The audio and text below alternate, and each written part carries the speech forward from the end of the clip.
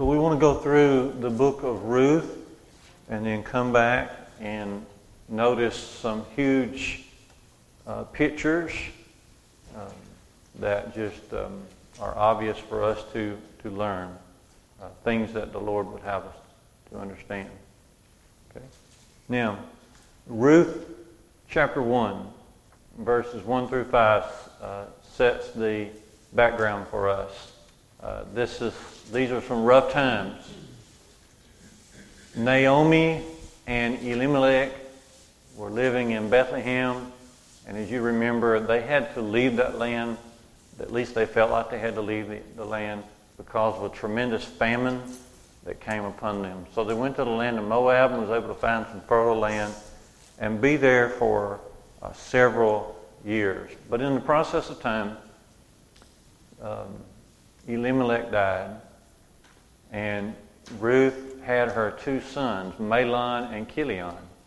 And they both died, but before they died, they had taken wives of the Moabites.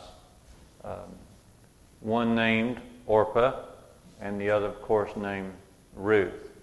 And so Naomi has gone through some tough times. Having to leave Bethlehem and take her family we would consider that a tremendous burden for just one lifetime.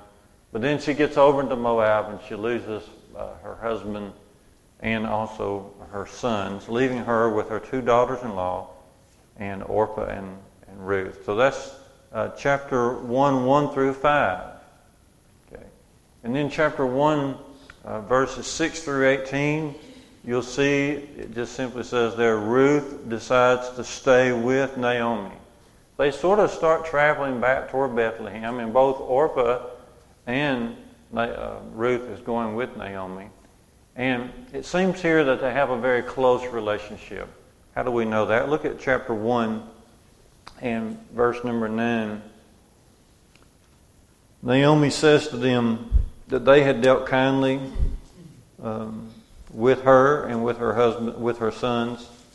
And then verse 9, the Lord grant that you may find rest, each of you in the house of her husband. Then she kissed them, and they lifted up their voices and wept. She was urging both Orpah and Ruth to go back home to where they came from so they could find husbands and find more security for themselves. And as they're saying these goodbyes, they hug each other and they weep together. This communicates to us a very close relationship that Naomi had with her daughters-in-law. A great example, of course. Verse 14 also says, they lifted up their voices and wept again, and Orpah kissed her mother-in-law, but Ruth clung to her. So Ruth is going to, of course, stay with her. Let's think about that for just a minute.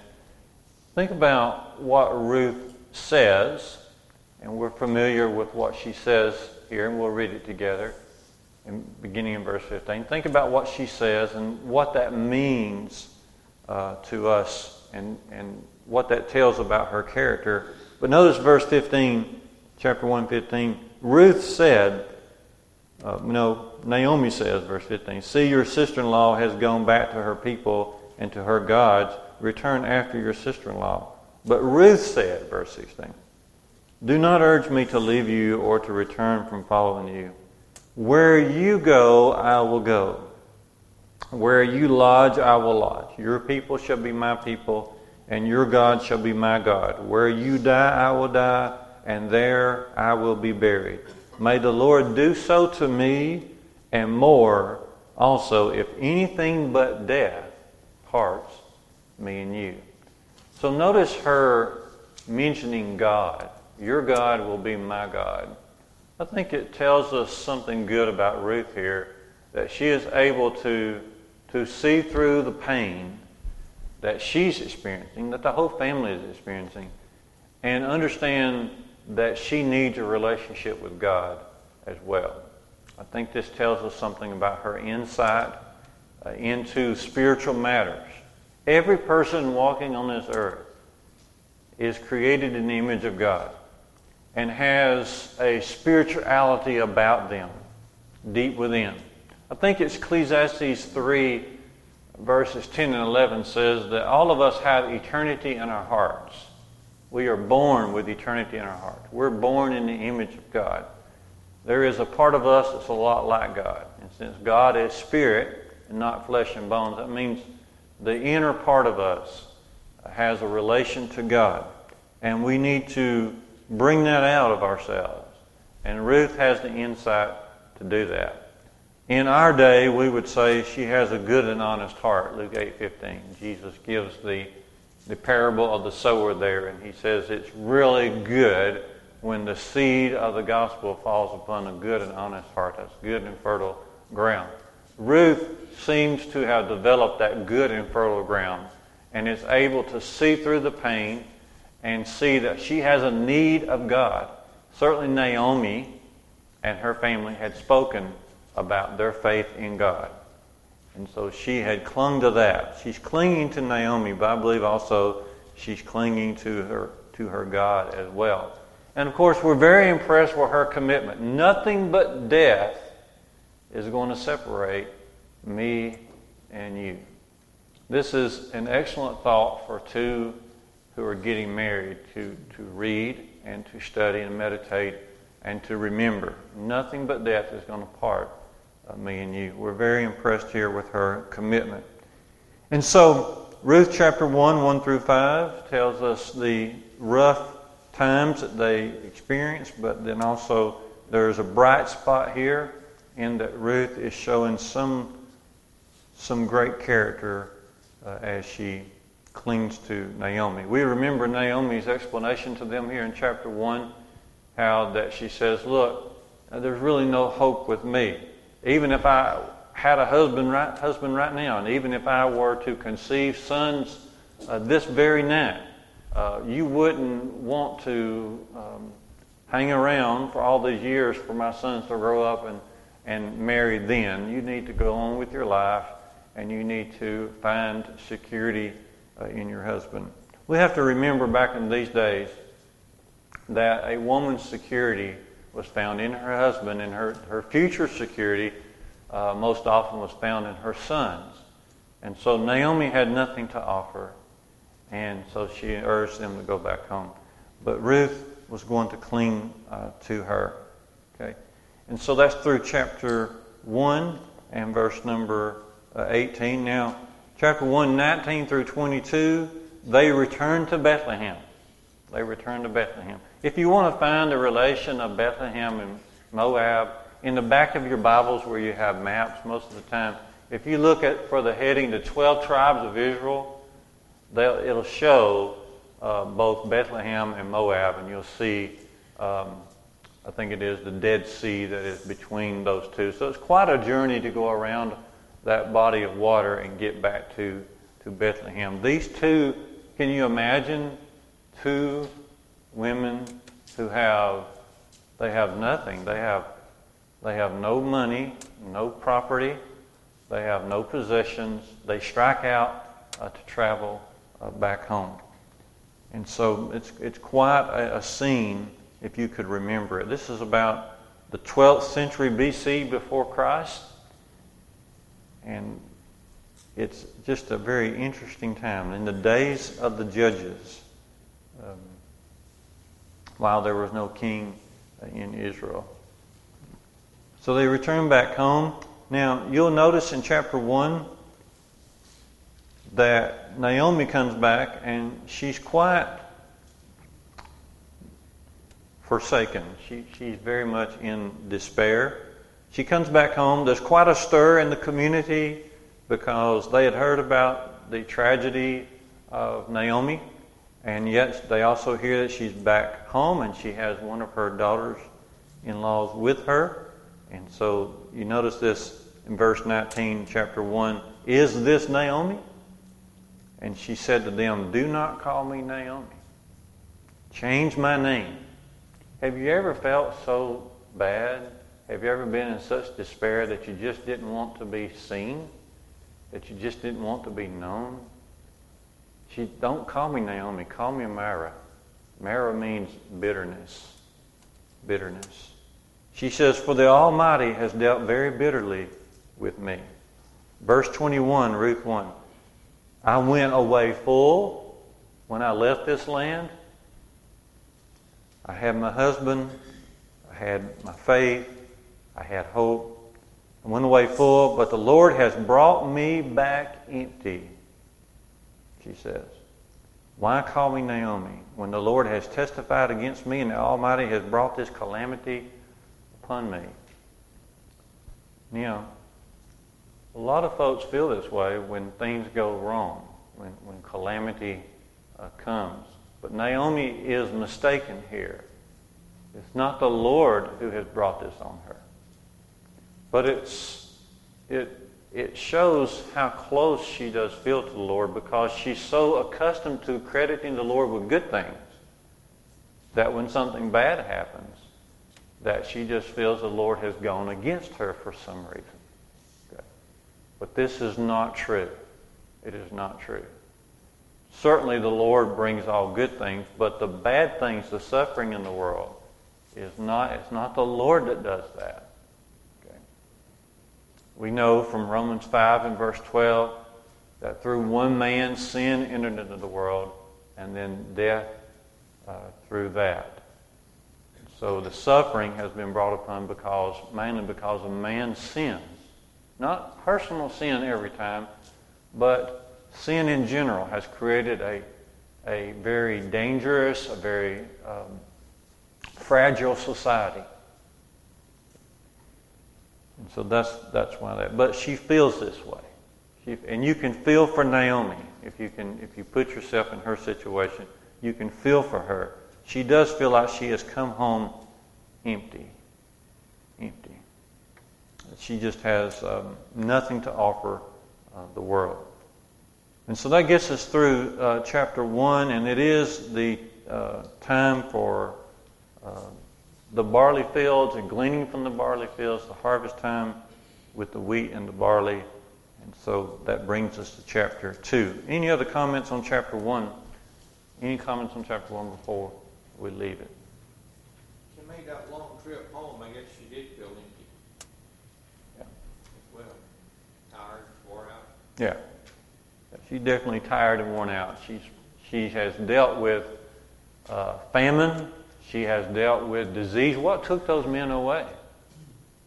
What caused her husband and her 2 sons to die?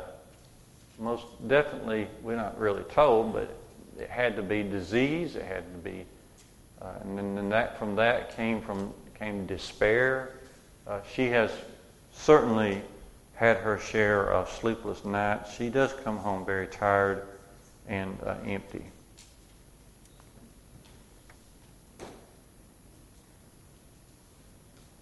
Chapter 2, you'll see here, chapter 2 and verses 1 through 7, Ruth goes to the barley fields. Okay.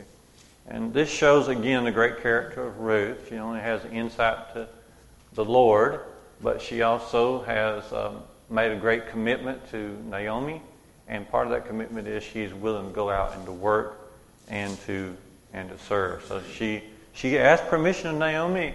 Can I go out to the fields and try to see what I can glean? And she says, "Go, my daughter." This is really remarkable to think about.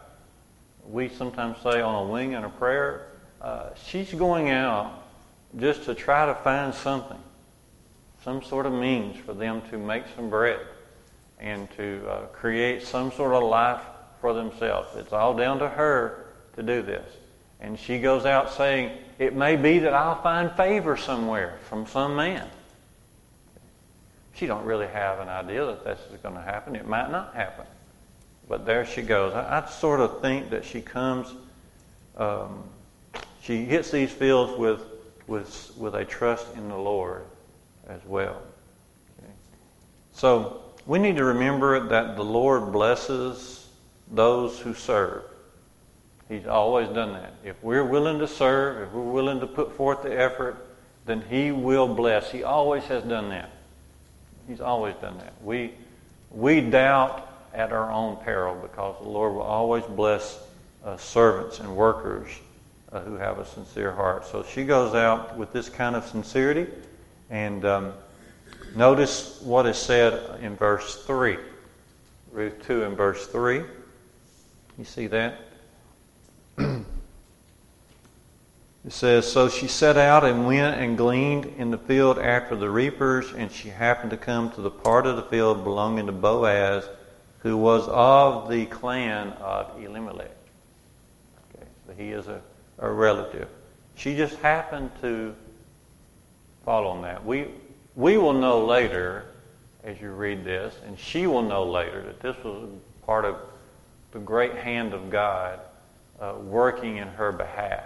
Okay, we call that providence of God.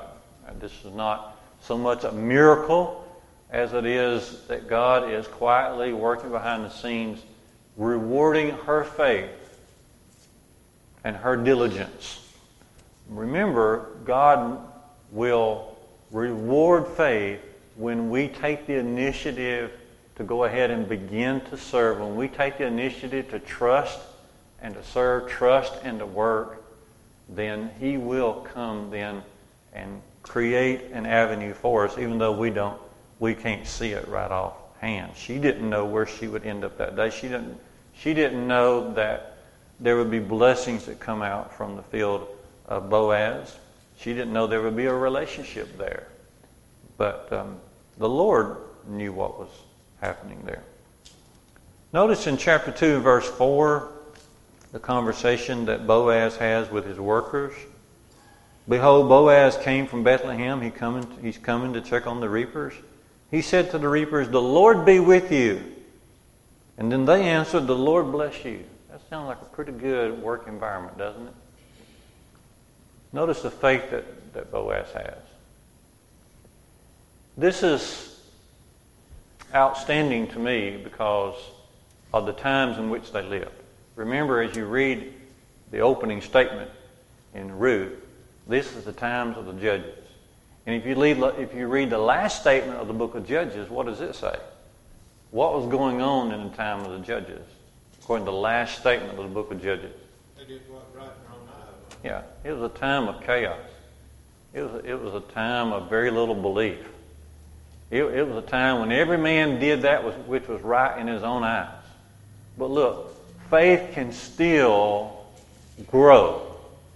Faith can still be nourished, even though everybody around you is kind of going this way and that. If everybody's following their own ways, if they're serving other gods or if they're serving the god of self, still a person can have the sense enough, the character enough to create faith not only in himself but in others.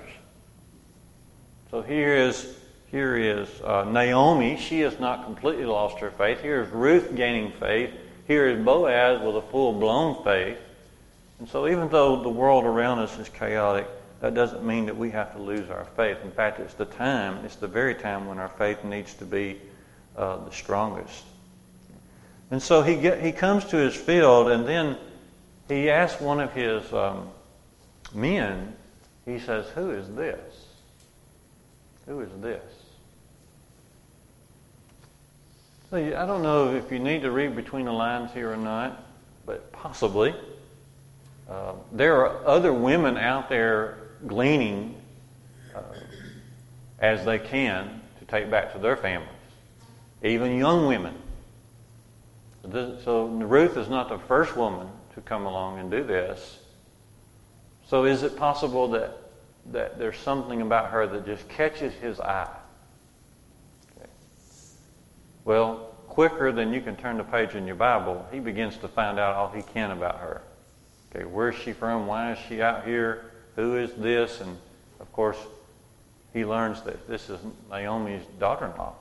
They said they have come back, and so that catches his eye even more. And so chapter 2, 1 through 7, Ruth hits the fields. And then chapter 2, verses 8 through 16, she's going to have two conversations with Boaz. And you can read them there for yourself. The first one is going to be while she's out there gleaning, right there during the daytime. And so as she's gleaning, notice this beginning in verse 8, Boaz says to Ruth, "Now listen, my daughter, do not go to glean in another field, or leave this one, but you keep close to my young women.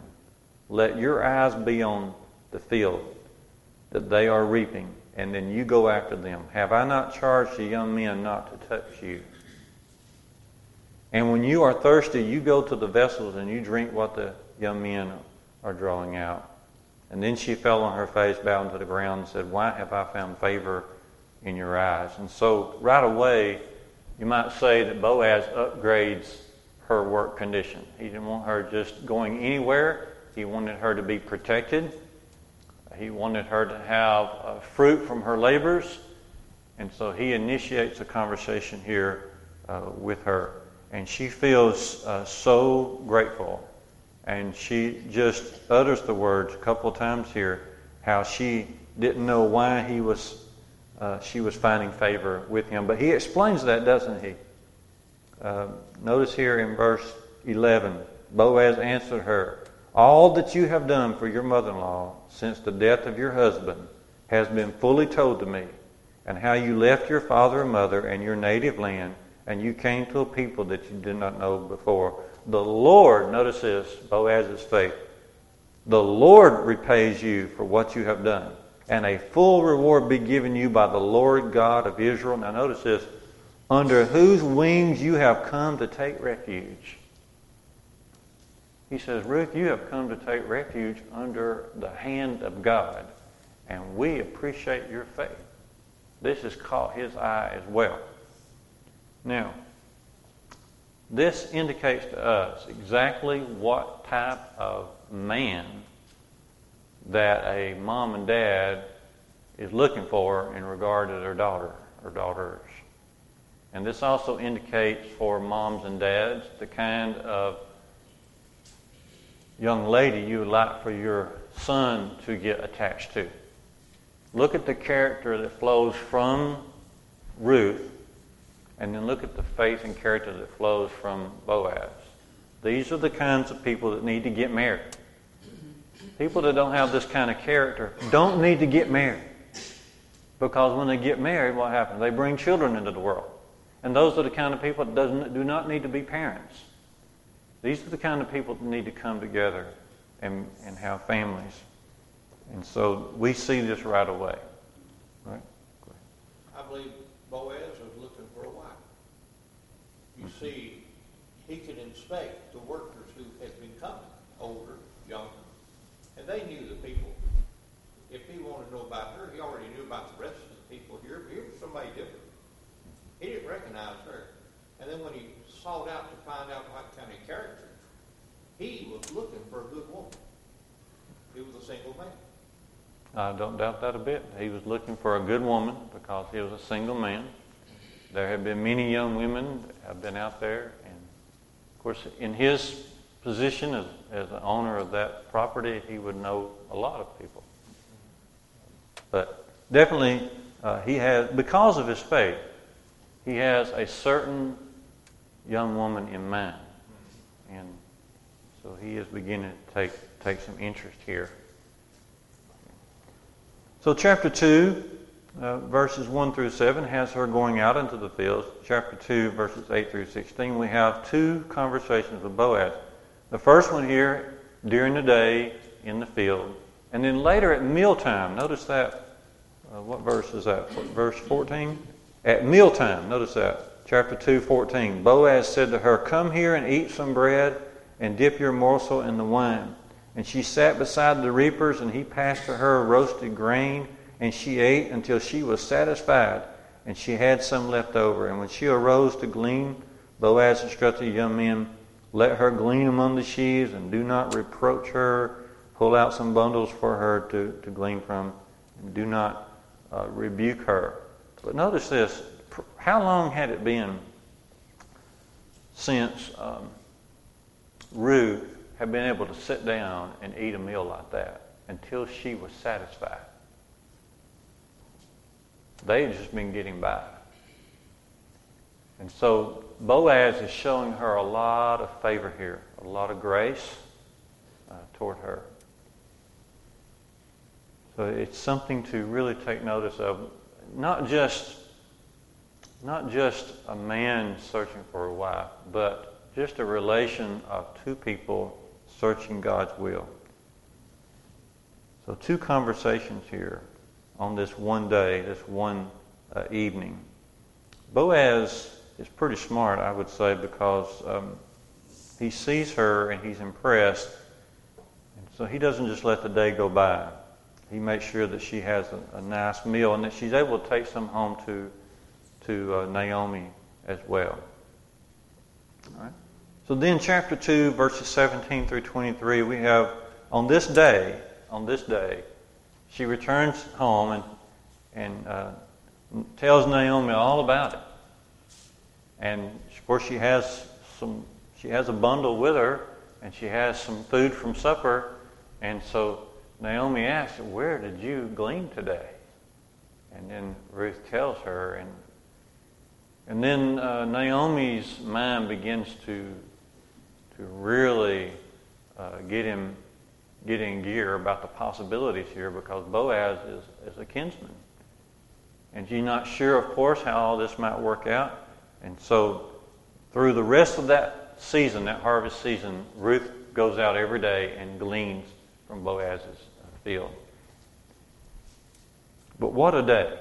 What a day. Isn't it amazing that how one day changed their entire outlook? Isn't it amazing what God can accomplish in one day? One day.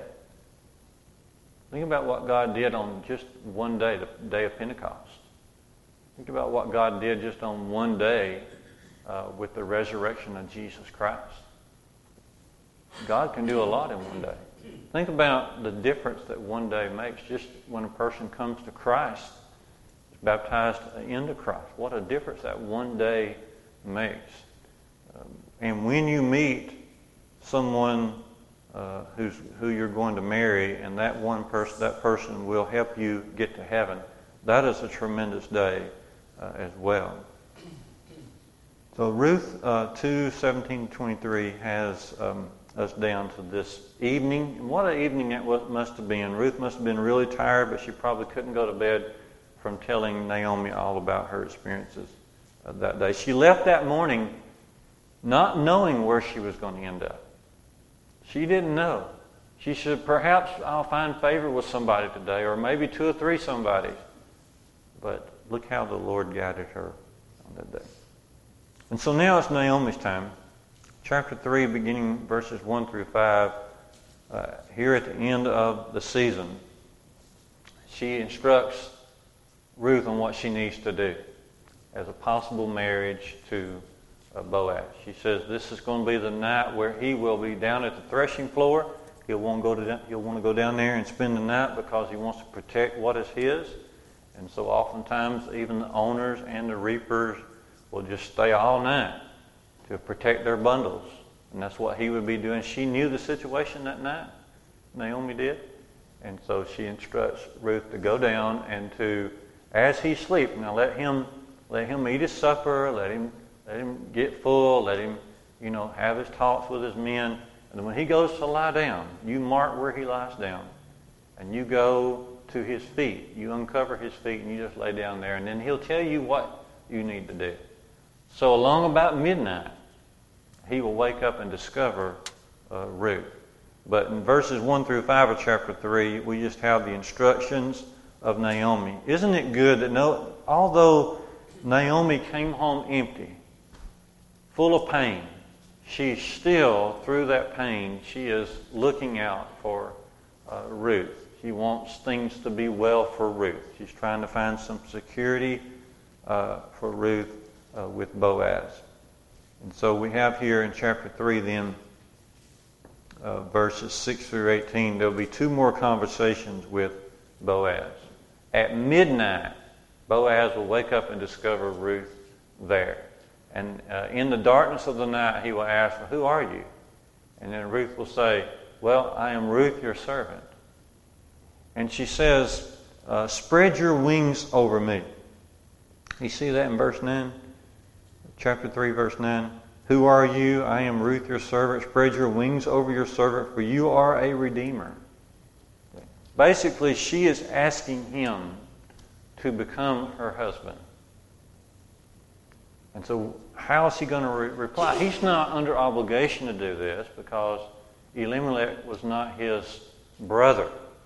He's of the family, but he could, he wouldn't be under obligation, I don't think, on this. But his response is, without doubt, verse 10. He says, "May you be blessed by the Lord, my daughter. You have made this last kindness greater than your first, in that you have not gone after young men, whether poor or rich. Now, my daughter, do not fear. I will do for you all that you ask." So he responds, "Absolutely, I'm willing." In other words, "Will you be my redeemer?" And then Boaz says, "Absolutely, I will, but there's one relative closer than me." And so they have this discussion.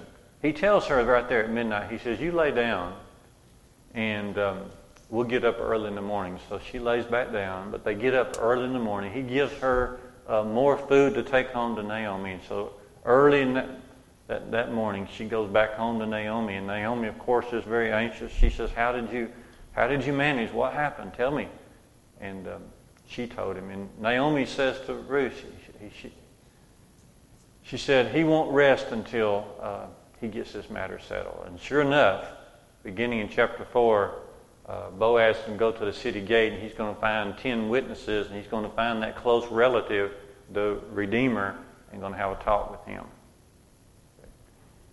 And so it's real interesting how all this plays out. And then chapter 4 brings us down to the fact that Boaz is going to get the right to marry. He does it properly. And so that's just the kind of man he is. He's going to do this properly. So he finds this close Redeemer, and he says, "Naomi, as you know, has come back home, and she is willing to sell her place." And he said to him, "Are you willing to redeem it?" He said, "Yeah, I want to redeem that. I need that. I'd like to have that piece of property." He said, "Well, there's something else." So what Boaz does here, he shows this Redeemer the fine print. Here's the fine print of this. In redeeming this, you also get Ruth. You've got to acquire Ruth. And Naomi comes with this as well. And so when he said, "Oh, 2 women come with this," I can't do that. Okay, obviously, he was married. He had his own family. He didn't need to bring a wife into that. He just couldn't do that. And so when he refused that left it open for Boaz. And so quicker than you could say any kind of word, he goes and tells the news to Ruth, and they go off to the Chapel of Love, and they get married. So he has the right to marry. That's important for us to remember, that not everybody has the right to marry, even in our own day. Okay. There are 3 people qualified to be married under the covenant of Jesus. 2 who have never been married can get married. Okay. A person who has been married but then lost his mate to death, of course, has the right to marry. And then someone who's been married but whose mate went out and committed fornication against them, as long as they themselves are innocent of any such behavior, then that person can remarry whose mate goes out and commits fornication. They don't have to. In fact, the preferred route there would be to try to work on forgiveness and reconciliation, which, by the way, I have been involved in many of those. We probably don't talk about that as much. Of course, you would never make that public to anybody, but I can't tell you the number of young ladies who have called me and said, "I have just caught my husband in an affair." And she says, "I do not want to leave this home. We have little children." I'm thinking of one right now who's in this area. And she said, "But I'm as angry as I've ever been." But she worked through that. And I can tell you more than one story, or even more than 2 or 3 stories. So the preferred thing is not to go ahead with a divorce. Sometimes that can't be helped. So those 3 types of individuals have the right to marry under the system of Christ. So Boaz goes out and gets his right to marry Ruth. And so that's chapter 4, 1 through 12. And then chapter 4, 13 to 22, it's just happily ever after that. But notice what is said here in chapter 4 by the neighbors, the friends of Naomi. The focus comes back to Naomi. Naomi had said, I have left full and I've come back empty. But now Boaz, verse 13, took Ruth and she became his wife. And then she bore a son. And then the women said to Naomi, Blessed be the Lord, who has not left you this day without a redeemer. Naomi came home saying, The Lord has left me. The hand of the Lord is against me, bitterly against me. And the women came to her now and said, The Lord has not left you, has he? And then notice verse 15. He shall be to you a restorer of life and a nourisher of your old age. For your daughter-in-law, who loves you, is more to you than 7 sons. And she has given a birth to a son for you. The love of Ruth conquered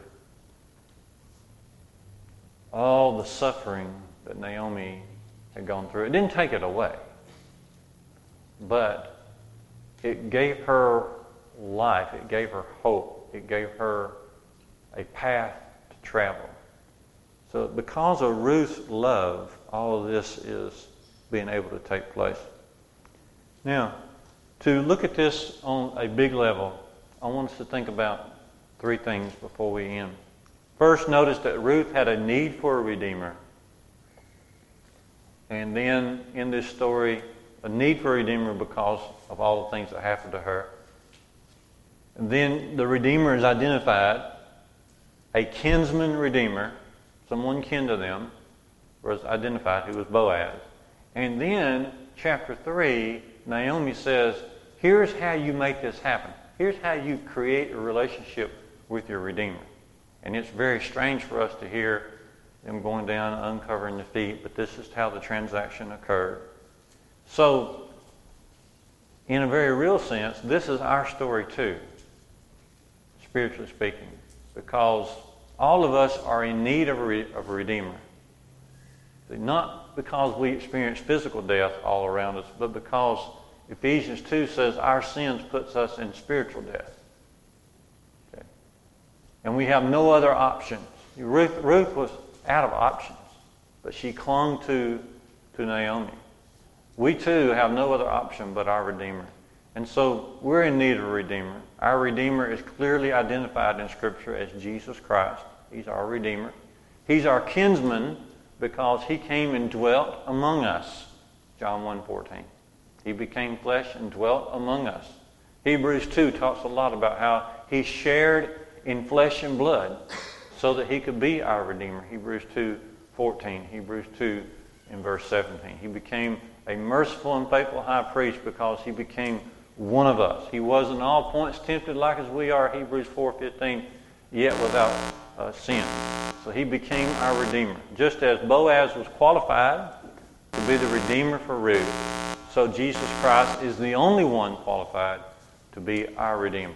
And then we have to make that choice. Even though Boaz was clearly there, yet Ruth had to go down to that threshing floor and make that choice. And so just because we identify the Redeemer doesn't make that relationship happen. We have to repent of our sins and be baptized into Christ. And because of his blood, the price paid, and we can be redeemed. The idea of being redeemed is simply a release from a bad situation, a release from a bondage, or a release from a situation like Ruth was in and Naomi was in. But we're thankful that there is redemption. There is redemption in this case, and there is redemption spiritually for us. So that's the picture that comes out of the book of Ruth. But we're not through there. You know, think about how that Ruth was able to bring Christ into the world because, you know, her lineage, her and Boaz together, who did they have as a son? Who? Obed. And Obed had Jesse, and Jesse had David. And that's the lineage of Christ. Right. By the way, who was the mother of Boaz? Rahab. Notice these two women in the lineage of Jesus. Okay. Just a remarkable thought how that Jesus all along was going to be reaching out to the downfallen in the world. And so Ruth brought, in a sense, through her love and faith, she brought Jesus to the world. And we can do the same thing if we will have the courage to open up our mouth and tell people about the redemption that can be found in Christ. In fact, not just redemption, but the only way of having redemption is through Christ. All right. Well, thank you so much. It's a big story, full of a lot of lessons and love. Maybe just us touching on it this evening will encourage you to study further this great life, Ruth and Boaz.